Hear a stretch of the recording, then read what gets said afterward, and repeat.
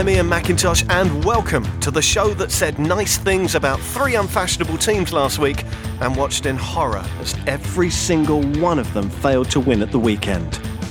But oh, the power we wield. This week, sweet thundering Christ, what's gone wrong at Bolton Wanderers? As if they don't have enough problems, we sent Matt Stanger there to find out. At least we can't hex them any worse than they are already. We can hex Newport though. What the hell are they doing on the fringes of the League Two playoffs? We take a look at the team that mounted the greatest of escapes last season and now has the temerity to push for promotion. And as sacking season begins in earnest, we speak to the first Football League manager to get the chop this season. What happened at Northampton? What regrets does he have? And what now? It's all on the Totally Football League show.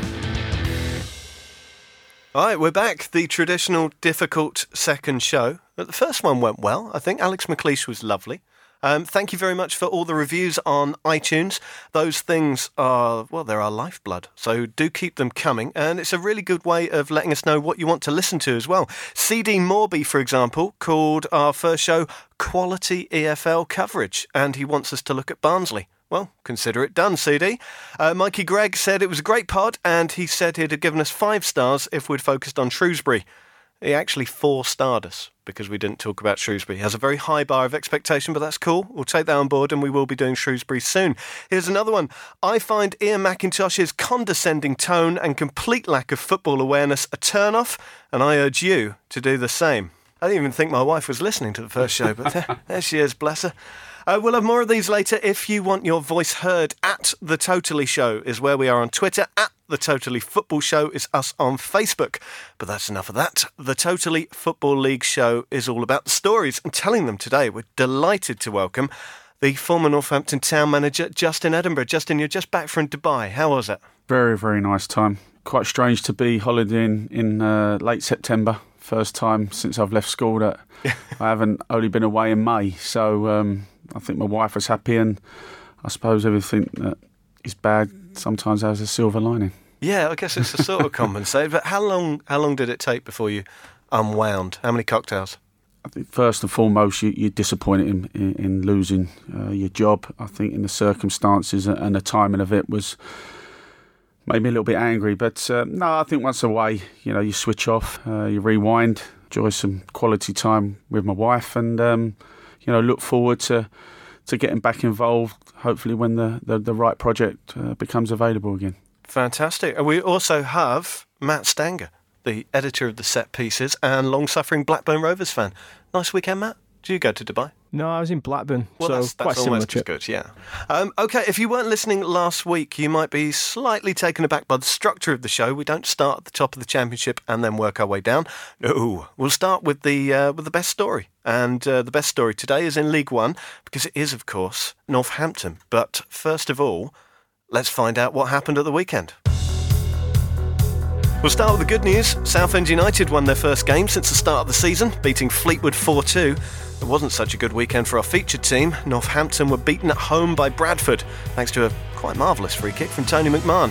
And there was frustration for Carl Robinson's Charlton, who were held 1-1 by Bury. Matt? Peterborough beat Wigan 3-2 in a real ding-dong battle at London Road. Junior Marias scored a brace, and he was playing for non-League State Albans this time last year. Plymouth lost 3-0 at home to Doncaster, and it was another unholy mess for the Pilgrims at Home Park, whereas Rochdale beat Gillingham 3-0 to bring an end to A.D. Pennock's reign, and former boss Peter Taylor's back in charge on a caretaker basis. Well, I'll tell you, it was a bad start to the weekend for Wimbledon fans. They were beaten 2-0 at home by a team they referred to only as Milton Keynes.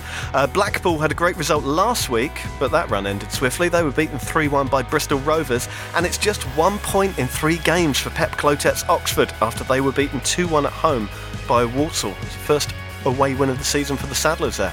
The curtains come down on John Sheridan's third permanent spell in charge of Oldham, following a 5-1 defeat at Rotherham. Kiefer Moore hit a brace for the Millers, which takes him to 8 goals for the season, and he's the highest scorer in the Football League. Scunthorpe beat Portsmouth 2-0. If anyone's been for the midweek carvery the Irons are always tweeting about, do let us know. You like your beef, right, Iain? And Shrewsbury were held 1-1 by the mighty Blackburn Rovers. Tony Mowbray actually blasted Blackburn's worst display of the season, but I think a point away to the only remaining unbeaten team in the Football League is quite decent. That's the stuff. Optimism gets you through the darkest times. Let's have a look at Northampton then. They had quite the time of it in the 1960s. They started the decade in the 4th Division. By 1965, they were in the 1st Division. And by 1969, they were back down in the 4th Division. A year later, they were famously battered 8-2 by George Best-infused Manchester United. You can still watch that game on YouTube. Like so many lower league teams, though, their arse dropped out in the 1990s. They went into administration in 92, twice avoided relegation to the conference. Once in 1993 when they came back from 2-0 down to win 3-2 on the last day of the season. And then again in 1994 when non-league Kidderminster, you might remember this, they were denied promotion because their stadium didn't fit Football League criteria. They moved to the Sixfield Stadiums in 1994 and they've rarely had a dull season since, pinging between the two divisions. Two lower divisions with 4 promotions, 3 relegations, 4 unsuccessful playoff campaigns. Chris Wilder took over in January 2014 and promoted back to the third flight in 2016. He left to go to Sheffield United. Rob Page took over for a time and was then followed by one Justin Edinburgh. And this season, a 60% stake in Northampton was purchased by the Chinese group 5U Sport. Justin, you had a great time of it at Northampton. You had good times at Gillingham as well. But it didn't work out at Northampton, and to be honest, you weren't really given very long there, were you? I don't believe so. I think 4 games into a 46-game season doesn't really give anyone the greatest of opportunity to build anything. But I think that's the industry I'm in. I understand that. I love the game, but I don't love the industry. But you accept it. I was disappointed in the way it ended. A quick phone call to relieve me of my duties. And I'd spent a long summer building, which I believe is a very good squad there. Jimmy Hasselbank's come in and won some football matches, which I believed that I would have been able to do with the players that are put in place. So it was disappointing because I'd been brought in January to save a team from certain relegation. They'd lost 9 of their previous 11 league matches. They was tumbling towards the bottom of League One. And the trust was put into me to save them from relegation, which I did comfortably. Other managers were employed around the same time that couldn't see off relegation and took teams down. But to be given 4 games into the next season for me was an unfair dismissal and a challenge that I wouldn't have been able to be successful with in 4 games. The 4 teams that I played were the top 4. I was going to say, you got stiffed by the fixture computer, didn't you? Yeah, no, we did. Charlton, Peterborough and Shrewsbury, who no one thought were a force. Fleetwood at the time were in the top 4. The Shrewsbury game, we lost 1-0, 93rd minute winner. We were denied a blatant penalty in the last minute. We then played Fleetwood at home. We had good chances to win the game, and we were undone there. We had a couple of bad score lines in the next 2 games, but it was always in the game at Charlton. Perhaps not at Peterborough, but on their day they can tear anyone apart, which they're continuing to do now. They're free scoring, brought some good players. I think they spent over £500,000 on Marriott in the summer. I think with the investment at Northampton, I think people had a little bit of an unrealistic beliefs in what they should be achieving. But all the best to Jimmy. I know that I've left him with a squad that's capable of getting results in that league. I was going to say there's some players in there. Matt Crooks, who I noticed as he started and finished a brilliant move that led to a goal against Southend. And Matt Grimes, who's a £2 million transfer to Swansea a couple of years ago. I mean, they're real talents. I'd attracted some very good players to the football club. I'd worked hard in the summer to recruit a squad that I felt that would take us into the top half of the League One. It obviously wasn't the start we wanted, but we knew it was a difficult start. We'd been handed a real tough start, and that's continuing for Northampton. They're away at MK Dons. They then go to Rotherham. The league's a tough league. It's unforgiving. I think you spoke about some of the results of the previous weekend, and anyone can beat anyone. But it was Crooksy's a good player. We worked hard to get him to the football club through the summer from Rangers. I followed him closely at Accrington, along with Josh Windaster. And we worked hard to get him there. He obviously come to the club in pre-season. He'd missed the first 3 and a bit weeks of pre-season, so he was a little bit behind the rest. But I think Crooksy's coming to his own now, and he's starting to produce some performances. What I'm told that everyone would expect of him. Do you think things changed when the Chinese investment came in? Do you think that the goalposts were shifted a bit? I believe so, but I think it's always that it's not perhaps if the club within are not honest and open about what their realistic targets are, the fans will get caught up in it. And I understand that. Everyone wants their team to overachieve, and that will be every manager, every player. He wants to overachieve, but with what was invested, we were probably gone from a team that was likely to finish between 17th and 24th to a team that may, go into the upper reaches of the top 12. But no more than that. How far can a club like Northampton go? Is that, are they the kind of club, better Chinese investment, they can power up to the Premier League?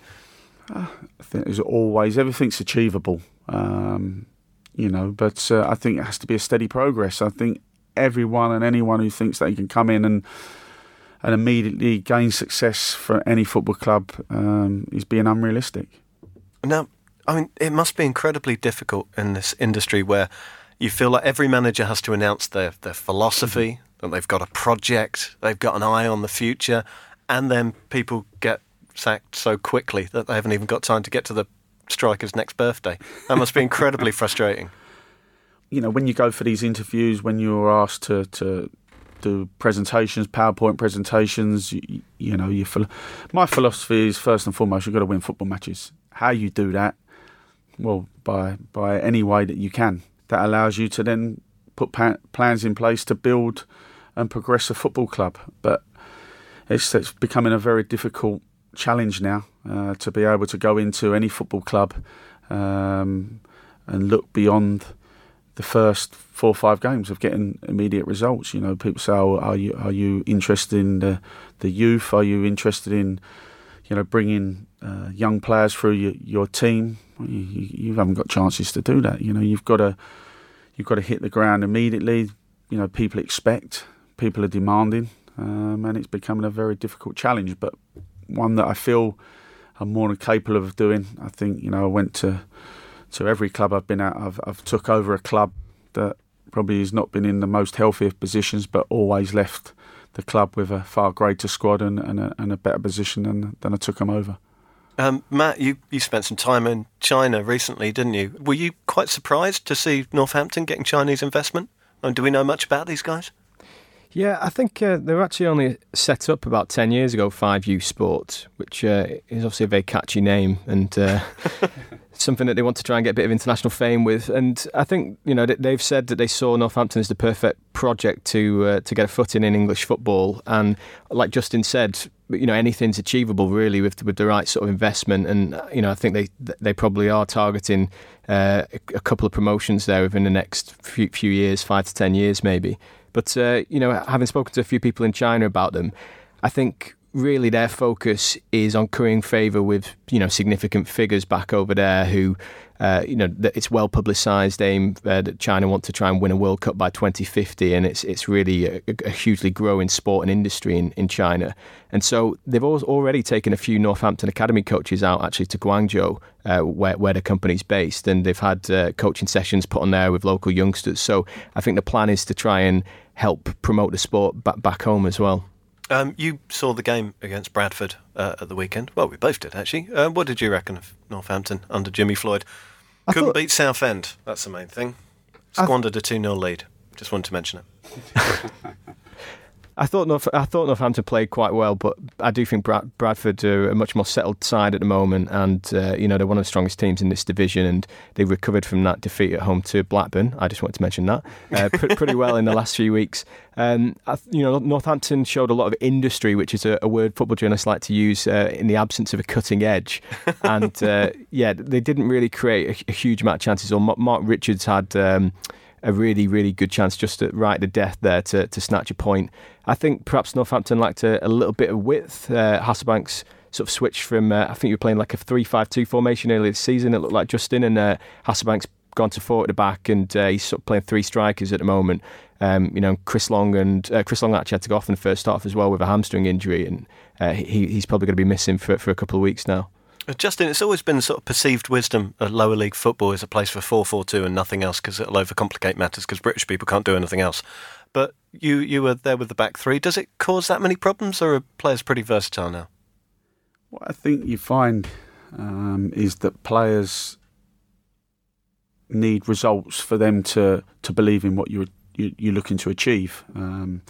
We'd gone from a back four at the end of last season to a back three this season, and we in our first 3 games we lost 1-0. If we could have got a result in all 3 of those, which we possibly could, then the players will hang on to what you're saying, and they'll have a belief, and that transfer into confidence.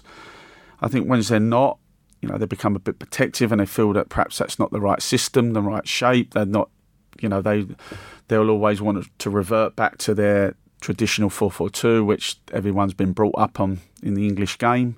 But I do feel that it's not about systems; it's about players. If you get good players, they'll adapt and they'll have an understanding and a know-how to win any football match in any system. What now for you? Do you go on sabbatical, or do you do the thing where you travel around, see other training methods? I think I'll be busy. I think I need to keep myself busy. I want to go and study a couple of other training regimes, some different ideas. You're going to be calling in at Spurs? Yes. I mean, to be fair, when Gillingham played Tottenham, Mauricio Pochettino was fantastic. Very open and very talkative, and gave me a contact number. So I think now I've got the time. I'd be a fool not to go and take up that opportunity and that invite to go and watch the first team at Tottenham. I think I've got some good friends in the game where I can go and take a step back, watch how they do things, try and pick up some different ideas. And Saturday to Saturday, you're going to be watching the results come in with sort of one eye on struggling clubs, thinking, there might be a job there soon. I'll go and watch games. I think you have to go and be observant, go and be a bit of a student, go and look at different ways of playing and different games. I'm going to go and watch Newport play Crawley tonight, obviously being my old club, and just want to go and have a little look at that. I think I'll just take in a game from different levels each week, and then see what arises. But obviously I want to get back in. It's something I've done since I left school. I feel I've got a lot to offer. I think I've been a very successful manager so far in every club that I've managed, and I feel there's a lot more to come. Matt, if you want to go see Northampton anytime, give us a skinny. Well, if you fancy taking in a Northampton game before the Chinese money fires into the Premier League and the ticket prices go up, then Sixfields is very easy to get to. There are a couple of car parks near the ground. It's only £4 at Dustin Mill, but avoid parking at a nearby cinema, as you could end up with a £60 ticket. Oof. It's also worth checking if Northampton Saints Rugby Club are at home on the same day, as it can get a bit competitive for car parking on those occasions. The train station's a 2-mile walk from the ground, but you can jump on the number 15 bus, get off at the Bella Italia, and try the carbonara. It's very good. For ticket prices, the adults are £22 usually, seniors 18, under 18s are only a tenner, and under 17s go free. You really went above and beyond on that. Well played.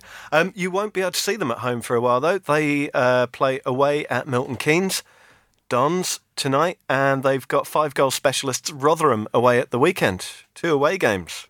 And speaking of struggling outfits going on the road, the Totally Football Show live, November the 8th, Birmingham. More dates to follow.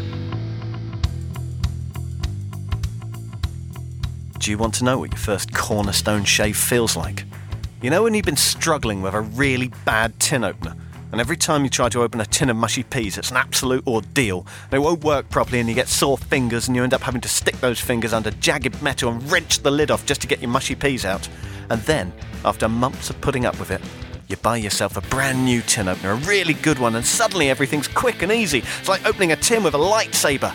Cornerstone take all the hassle out of shaving. Let them know how often you defuzz and sign up to one of their plans, and you'll never have to worry about running out of blades ever again, because they'll deliver them right to your door. To get yourself started, head to cornerstone.co.uk/totally. You'll receive a personally engraved razor and 6 super sharp blades for just £4. That's cornerstone.co.uk/totally. I'm Iain Macintosh, and thanks to Cornerstone, I can eat mushy peas every day. Right, it's time to play Fan League. Now, if you haven't heard of the Fan League, it's not that dissimilar from the football pools. but it's on your phone. You get a slip with 13 games, some from the Premier League, some from the Championship, and you just pick home win, away win, or draw. And that's it. And the more you get right, the more chance of winning big cash prizes. I think you have to get 10 out of 13 to start winning the money, which I did not do this weekend. No one needs any help with Premier League predictions, but there might be a few people who need a bit of help with Championship. So let's see what's on the list. First up, Aston Villa at home to Bolton. Matt, you saw Bolton at the weekend. Have they got any chance at all, or is this 3 wins on the bounce for Villa? 3 wins on a bounce for him. No hesitation. Not a trace of doubt. Justin, what do you think about this one? Home win. Yeah, God, it's really bad for Bolton at the moment, isn't it? We'll have a closer look at them right now. But what about Aston Villa? Steve Bruce under a lot of pressure not so very long ago. Well, I think Steve said himself is that, what follows Villa is a high expectation, an instant return to the Premiership. But if you look at that Championship, there's quite an incredible amount of big clubs in there. But if there's a man to do it, it's Steve. Vast experience, great knowledge of the Championship. It takes time. It's not instant. It's not overnight. But I no doubt that come the end of the season, Villa will be up there challenging, if not for the top 2, but certainly for the playoffs. Well, I'm in complete agreement. That's 3 home wins from us. Next up, Burton Albion against Wolves. Now, Burton had a great result at the weekend, holding QPR to a 0-0 draw. Wolves are a very different proposition, though. You get the impression they're only going to get better from here on in. What do you reckon, Matt? I think Burton are going to snatch a draw in this one, actually. Really? That's a bold shout. I like it. I respect it. Justin? Draw. Oh, another one. A lot of support for Burton. How is Nigel Clough doing this, by the way? It's Burton. With the greatest of respect, I'm quite surprised they got there in the first place. Well, I think what you know is that if one thing's Nigel knows Burton inside out. I think, it's obviously his second spell at the football club, but had a long period from the Northern League up through the ranks into the Football League. Had a spell away at Derby, but has come back now, and I think he knows the club. I think the club know him. He's got a very good relationship with the chairman. And I think the crowd are realistic. They understand that they are in the Championship. And I think Wolves won't have been there before. Will their players fancy it? I'm not so sure. And I think Nigel's Burton, they do raise their game for the bigger ties. And that's a tough place to go, the Pirelli Stadium. And I think they'll be in for a tough time, Wolves. Cardiff Derby. Cardiff, who are 20 points, third in the table and pushing for promotion. I never know what to expect from Derby. They win 5-0 one week, they lose 4-1 the next. Matt, what do you reckon? I'm actually going to go for a draw in this one, I think. Yeah, I think Derby, they snatched a point against Birmingham, came back from behind at the weekend, so I think they'll get another point here. Justin? Home win. Yeah. Do you think this is Neil Warnock's last job, or is he just going to keep going until they carry him out in a box? I think till they carry him out in the box. I think he just loves it. And he always goes on about he loves the Championship. I think he's always gone on about the Premiership's not for him. But, boy, does he do a good job in the Championship. Have you ever come up against him as a manager? Not as a manager. I've met him a few times. Did my pro licence down in Wales and was privileged to be able to go in and have a Q&A session with Neil at the end of last season. And he was very bubbly and optimistic. Not one of the biggest spenders in that Championship, but wily old fox and knows how to get the best out of players. I mean, he's took in Lee Tomlin, a player had at Rushden Diamonds in non-league who's went to play in the Premiership with Bournemouth, but top Championship player. He's took Mendes Lang out of Rochdale, one who was drifting. So he's getting the best out of him. Some really good players there, but what Neil does is he get a good team spirit and camaraderie, and any manager, any player tell you that if you got that right, that'd take you a long, long way. Well, that's me sold. I'm going for a home win as well. By the way, I'd buck the trend. I'd go for a Wolves win away at Burton. The final game on the slip is Reading against Norwich. Matt, tough one this. Yeah, both of these sides have had mixed starts, really, haven't they? I think Reading could just shade it, though. OK, I'm going for a draw there. Justin? Draw for me. Daniel Farke coming in and taking that job. Does that make it more difficult for British managers? If there's no doubt that that's becoming very difficult for young English managers to go and progress and further themselves. Certainly for a young English manager in League 1 or 2 to now go and get a Championship job is becoming very difficult. I think it's the fact now that you would have to take a club out of League 1 into the Championship to probably get the job. Chris Wilder's done that fantastically at Sheffield United. He's got promotion last season, gone on to take him in the playoff positions now. Done a fantastic job there. I know Gary Rowett left Bolton to get the Birmingham job, but I don't think we're going to see too many of young managers coming out of League 1 or 2 to get a Championship job, because what we are seeing is a lot of foreign investment into Championship clubs now, and that tends to they bring foreign managers or first team coaches along with them. So it's going to be difficult to stop that trend. All right, that's the Fan League. If you want to play Fan League with us, just download the app. It's called Fan League. And when you've done that, search for me, Iain Macintosh. I'll invite you to join the Totally Football League, and you'll be able to go up against Matt and I. And that's what Patrick Gamble did, and he hit 10 out of 13 last weekend and won some money. Honourable mention to Richard Wyatt, who got 9, and thanks very much to Tom Waterman, who was the only other person in the league to finish bottom of the table with just 6, because someone forgot to put their slip in, didn't they? Alex McLeish? He texted me over the weekend every time one of his results came in. He was very happy, but he did very well, actually. Yeah, he did a lot better than us. Yeah, did not go well. All right, when we come back, we'll be looking at the Championship and Bolton Wanderers.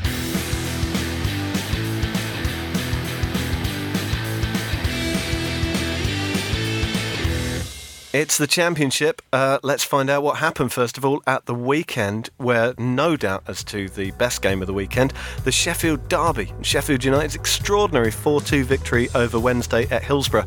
A game so good, it got me through an afternoon of building IKEA furniture, which is no mean feat. There were tears. On Saturday, a day mercifully free of IKEA trips, Wolves won 3 big points, responding to an injury time equaliser from Barnsley with an injury time winner. And it gets worse and worse for Sunderland. They were beaten 2-1 at home by Cardiff. Matt. It was another painful afternoon for Bolton as Brentford picked up their first win of the season with 3 screamers at the Macron Stadium. I was Lee Carsley's paperboy back in the day when he was at Blackburn, but it was the Birmingham caretaker who delivered on Saturday. Oh, God. A point away to Derby. And Fulham 1, Middlesbrough 1. A game the term peg back was made for as Fulham took the lead on 86 minutes through striker Abubakar Kamara, who, by the way, wears number 47 on his shirt. AK-47, get it? No way. And then Cyrus Christie fired Borough's equaliser 2 minutes later, just before the final whistle. OK, we mentioned it earlier, but back-to-back wins for Aston Villa in the battle of second-flight former European Cup winners. 2-1 win over Forest there, and poor old Leonard Slutsky denied an away win by a late goal from Reading at Majewski. And then there's QPR, who blew everybody's Fan League slip by only drawing 0-0 at home to Burton. Thank you, QPR.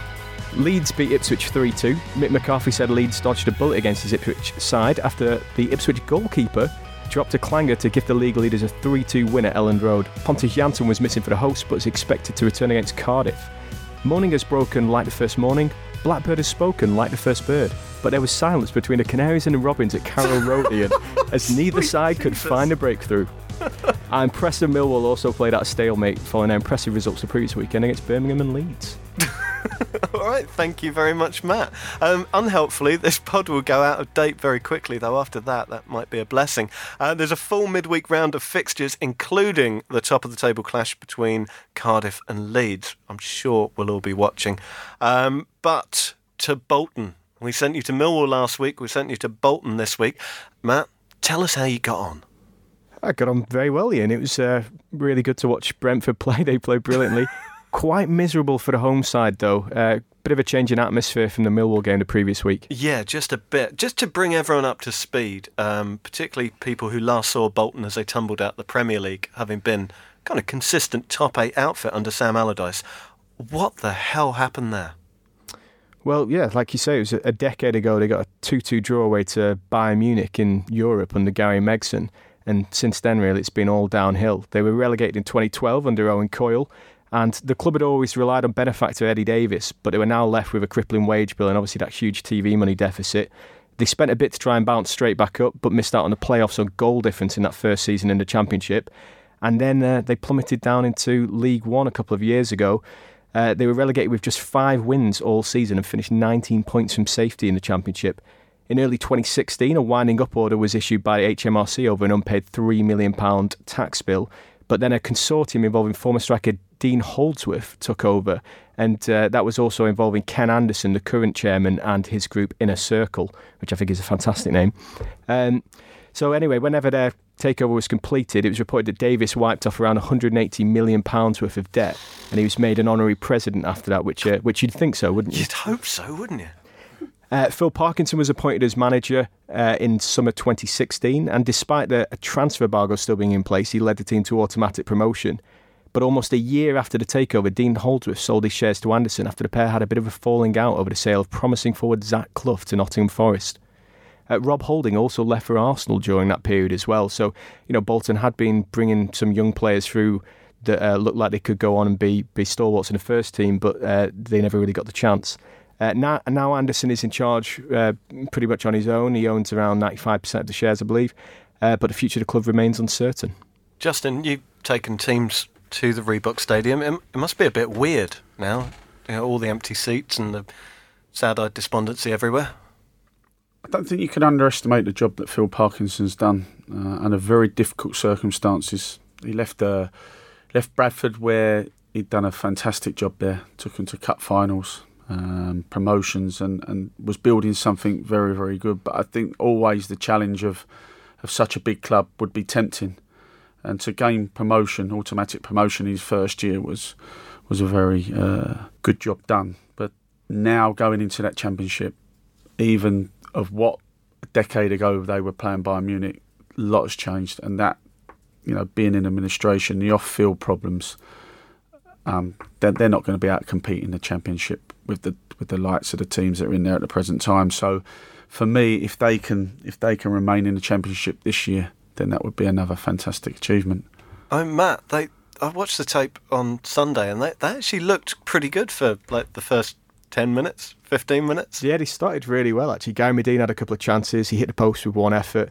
Adam Armstrong was lively as well in final third, and Anthony Robinson, who they've got on loan from Everton, he was flying down the left wing and putting a couple of great balls as well. So it actually looked like, between two teams that hadn't picked up a win all season until Saturday, it looked like Bolton might be the one that would shade it, but then Brentford settled, and we've always said that Brentford's league position, perhaps disguised what a good footballing team they are. And, once they started to pass it around with Uniris in midfield and Sawyers, who I think is an excellent playmaker and has really stepped up this season after Hotters sailed to Birmingham, they took complete control. What about the fans? What were they like? Pretty miserable, Iain. They've started terribly this season on the pitch, and there was a definite air of dejection. Where do we start? I think the feeling at the end of that's resignation more than anything. I think the feeling before the end of September is that we'll be back in League One next season. Today was supposedly a 6-pointer whereby we'd see if we could go toe-to-toe with the likes of Brentford, who are going to be in and around the relegation zone, and we were totally outclassed. I think Parky needs to go. I thought the midfield didn't work hard enough. Fullbacks were our best players, and the defence weren't in shape really, and we can't score, and we're playing against teams who have more money and better players, and we're going to lose. So I think we deserve to lose. In whatever formation we tried, whatever substitutions Phil Parkinson made, we just weren't on Brentford's level, and it seems as though we'll be occupying 24th space in the Championship. It's difficult because last season, despite all the struggles off field, they came second in the league and they got promotion. It was a time to celebrate, and they were back in the Championship. And with the takeover and talk of other consortiums with perhaps a bit more money looking to get involved in the club as well, it's reason for plenty of optimism. But they've come back up and they've really started miserably. They picked up only 2 points so far.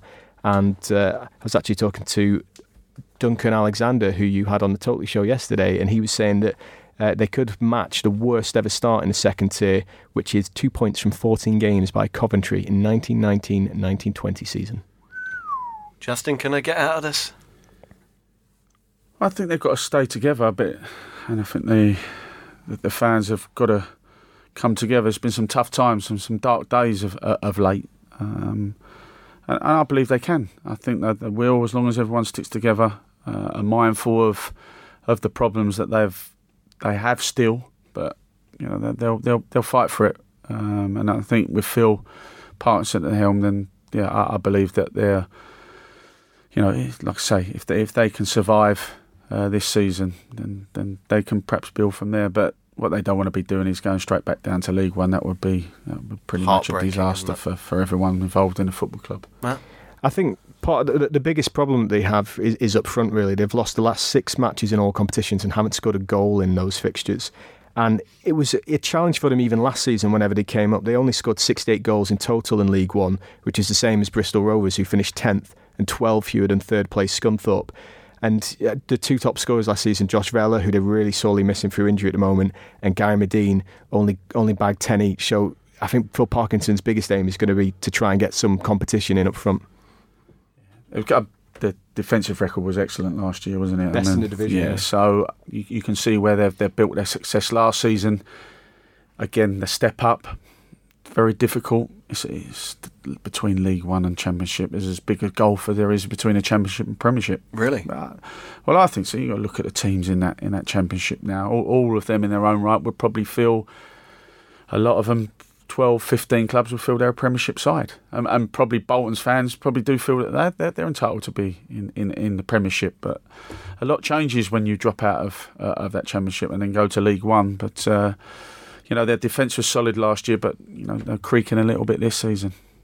I think you just have to look at the money that Brentford have invested in signing players from the lower league as well. Ollie Watkins tormented Bolton all afternoon on Saturday, and they signed him from Exeter for, I believe, around £1.5 million. So if that's what you have to pay to get players from League Two up to the Championship, then Bolton, having been under this transfer embargo, which I believe has just been lifted a week ago, it's such a huge challenge for them. Matt, if you want to go watch Bolton, tell me how you do that. Well, how to get there? Probably best taking the train to Horwich Parkway, which is right outside the stadium. There are regular services from Manchester and Preston. Don't do what I did on Saturday and get on the wrong train. You can also park at a huge retail park at the Macron Stadium, but be warned, I did this with my dad once and it took us around 2 hours to get away after the game, and in the end we gave up and went to Pizza Hut. For ticket prices, it's £15 to £35 for adults, £7 to £12 for under 18s, which I think is really reasonable, and £20 to £40 for a family ticket, which is 1 adult, 1 child. All right, thank you very much, Matt. When we come back, we'll be looking at League Two and Newport County.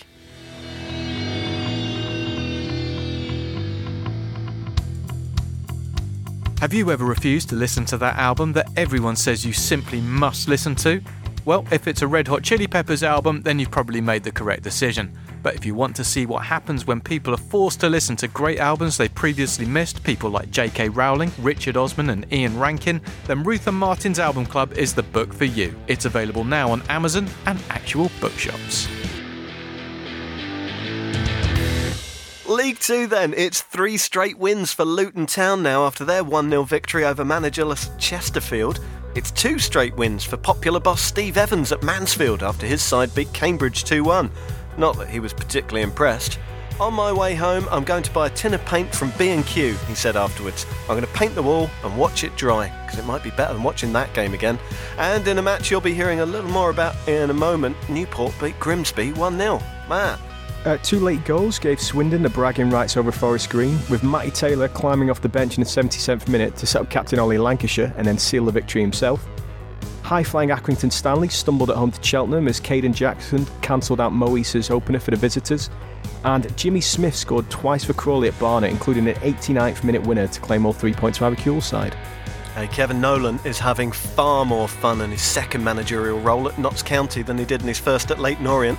He signed a 3-year deal last week and celebrated by thumping Lincoln 4-1. Stevenage, meanwhile, are creeping up on the playoffs. They beat Morecambe 2-1, and Port Vale's first game in a post-Michael Brown era brought a point away at Yeovil. Craig McHale-Smith grabbed his first goal for Wickham as they won at Colchester, while Exeter suffered the curse of the Totally Football League show, losing for the first time this season away to Coventry. So good luck to Bolton, Northampton and Newport this week. 2 weeks ago, Crewe were 5-1 winners at Gresty Road against Chesterfield, but on Saturday they were humbled 5-0 at home to Carlisle, for whom Football League veteran Clint Hill made his debut. Michael Raines had a bit of a stinker against his former club in this one. Outstanding. Now, Newport. How much do you know about Newport? Hey, I'm going to blow your mind. Newport reached the quarter-finals of the Cup Winners' Cup in 1981, only to be beaten by crack East German outfit Karl Zeiss Jena. But 8 years later, kaboom. That's the noise of them vanishing in a big puff of IOU notes. And they reappeared as a Phoenix club in, I think, the Hellenic leagues, if memory serves me rightly. In 2011, though, they appointed one Justin Edinburgh. And in 2012, in a bizarre turn of events, they were bought by lottery winner Les Scadding. Well, Justin took them up into the league in 2013, and in 2015 had them in 6th place in League Two before leaving for Gillingham, just a couple of months after Scadding had stepped down and handed control to a supporters trust. Since then, Terry Butcher, John Sheridan, Warren Feeney and Graham Wesley have all had a crack at this without any success. And having finished 90th in the league in 2016, it seemed that Newport would go one worse last season. And then midfielder Michael Flynn was hired as caretaker and pulled off an extraordinary escape. And Matt, if that wasn't extraordinary enough, it's getting even more extraordinary, isn't it? Because they're on the fringes of the playoffs. It is, Ian. They're just a point outside at the moment. They're sitting in 8th. They've had some great results so far this season. They obviously couldn't play the first 3 games at Rodney Parade because the pitch was being relayed, but they started really well away. They beat Coventry 1-0, which was a huge result. And then whenever they did return to Rodney Parade, they thrashed Chesterfield 4-1 with Frank Newble scoring a hat-trick, including a 25-yard screamer. So it's been a brilliant start to the season. They lost to Morecambe last week, and Mike Flynn called his players spineless, but they responded at the weekend by beating Grimsby 1-0. Justin, you had Mike Flynn in your team when you were there. What kind of character is he? Lively one. Yeah, for sure. Non-stop talker. But yeah, good lad. I mean, knows Newport. He's a Newport boy, so has the club at heart. Brought him back as a player. I think he'd just finished at, I'm not sure, Bradford or Gillingham somewhere. And we brought him back to Newport.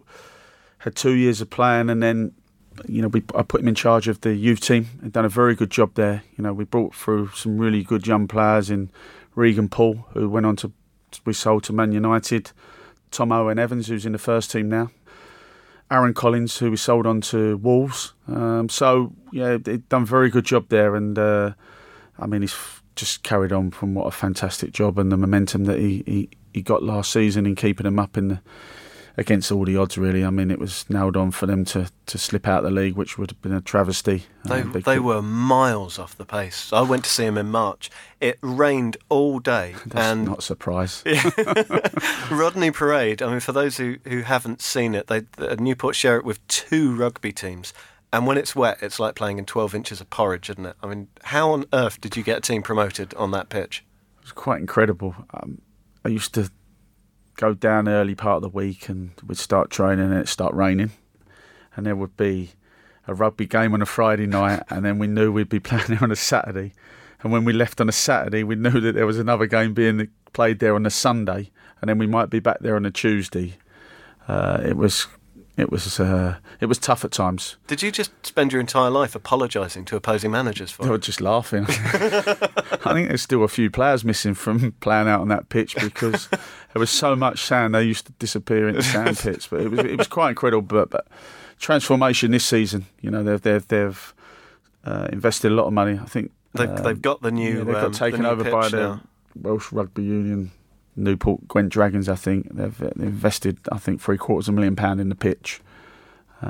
So I think that will help Michael Flynn and the team this season, which they look like they've done. I think their home form since Flinney took over I think it's been excellent. I think they're the only team they lost to since he took over was Blackpool, who obviously gained promotion out of the league last season. So good times ahead, I'm sure, but a steady progress. What's it like at Newport? They don't get the biggest of crowds, but there's supporters running the club now. It's a very tight kind of community club, isn't it?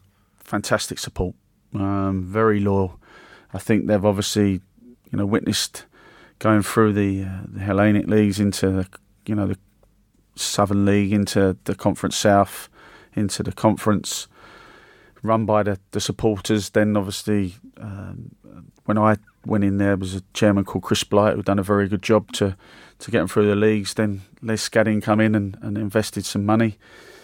Now back into the supporters, but the supporters are very, very hostile at home. It's a tough place to go. When I was there were 2,300 people, and they made the noise of at least 10,000. And they also have something which I haven't experienced at any other football club. They've got a really good drummer. Like, he can keep time and do different beats. So it's the only time I haven't just wanted him to be carried away by an eagle. We should get him into Jazz FM. Yeah, we should. He'd be great in here. We'll have a word, see what we can do. Matt, you watched them beat Grimsby. What did you make of them? I did. I thought they played pretty well. They definitely responded to Mike Flynn's rocket up their arse. They were in control for pretty much the whole game. They like to fire a lot of balls into box because Newble's such a handful, and it was actually that tactic that brought the goal. A long throw, Newble flicks it on, and Paddy Hammond, who's fox in the box, stabbed home. So yeah, they played well, and I think probably a big thing for them is having been unbeaten at home so far on that new pitch, because it might give the away sides a little bit more encouragement that they can pass the ball a bit around a bit more now. And Justin, you were saying it's a very hostile place to come, but whenever teams can go there and feel they can settle into their rhythm, they maybe feel a bit more confident. But Newport have really made sure that it's still a difficult ground to go to. Yeah, made it into a fortress. Had Frank at Gillingham for a while. He was without a club. I signed him at Gillingham, done very well. I think he can be what he wants, Frank, on his day. And we played, when I was at Northampton, we played Newport pre-season. And he got himself in a really good shape, Frank. And I think he could be a real force for him this season with Arman. They could really become a formidable force as a pair this season. And who knows, maybe fire Newport into the playoffs. Did you see his hat-trick against Chesterfield early in the season? Yeah. Absolute cracker, wasn't it? Screamer, wasn't it, one of them? Yeah. No, he's capable. 6'3", very, very strong, but good feet, good technical player. Obviously I think was at Chelsea and West Ham as a kid, so he's got good pedigree. Just probably floated a bit, really, without playing many games, so I think maybe he might have found his home. Well, he floated all the way to China for a short spell, actually, last year, start of last year, and I know what that's like. You're back now. It's over. It's okay. Listen, if you want to go to Newport, and you should because it's fun, you can buy tickets on the club website. £18 is cheapest for adults, but they've got a great range of concessions. If you're between 16 and 21, you can get a ticket for £12. And if they're accompanied by adults, kids under the age of 6 go free. There is no parking at the Rodney Parade, but there are 2 whopping great NCP car parks a short walk away. Nearest train station is Newport, and it's only a 10-minute walk from the ground. Just cross the river and you're there. Justin, the thing that really struck me about Newport when I was there is there are so many pubs. Every other town, pubs close down on a weekly basis. Newport just doesn't seem to have been affected. Where's the best place if you're staying over for a night out? I don't know. I never went out. Come on, you're with friends here. You can tell us. Well, they'll pull you in any pub. They're very welcoming.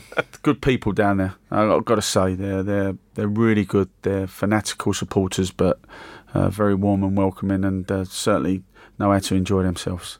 Fantastic. That's Newport. Go to check it out.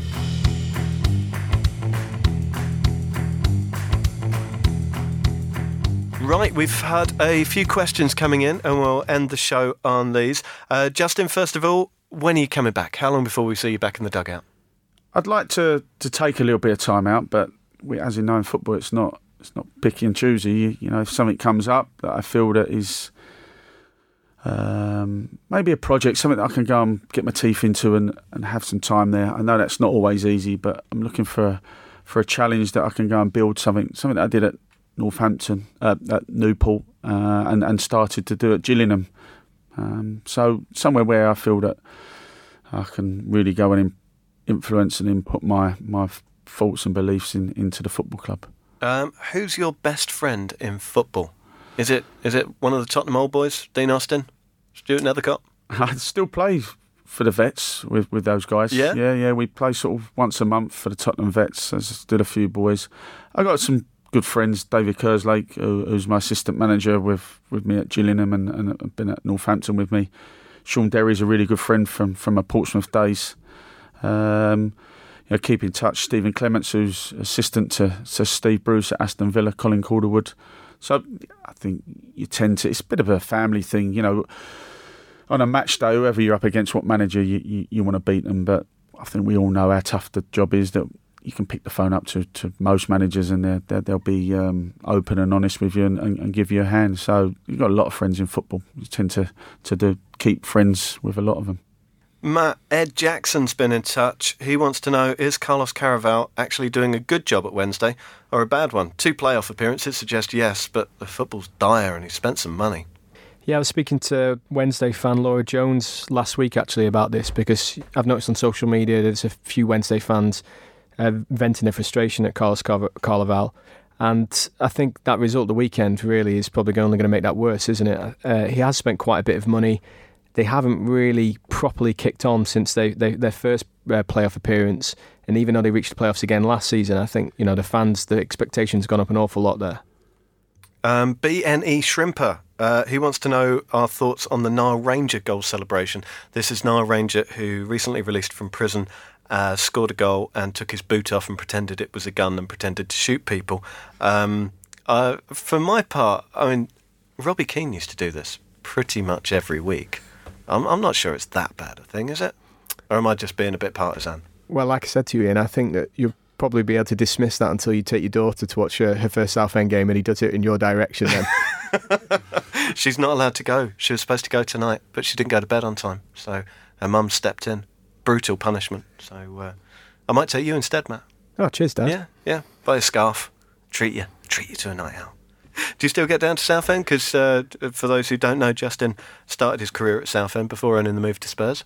I do. I try and get down. Obviously, it was a local club to me, still living in Essex. So, if they were playing on a night that I wasn't managing, then I'd always go and take the game in. It's always good to go back there. Obviously, started my career there, so it has a special place for me. Just signed my old captain from Gillingham, Josh Wright. Be a fantastic signing from. Made his debut in the 4-1 win at Fleetwood the weekend. Be a great acquisition. Fantastic player, great pro. Have Gillingham dropped a bollock there? Massive. Top goal scorer. Leaves on a free. Makes sense? I don't think so, but you won't get any complaints out of me. Absolutely not. I think that's one of the best signings of this season at that level. Gaining Josh Wright for free at Southend. Great business from Phil Brown there.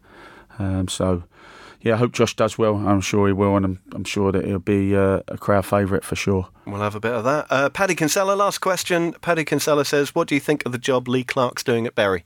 I think he's assembled a fantastic squad. A lot of injuries at the start of the season, but I think what he has had is strong leadership from his chairman. Could quite easily have felt that he might have pulled the rug from under Lee, but he believe in him. He'll see how hard he's working.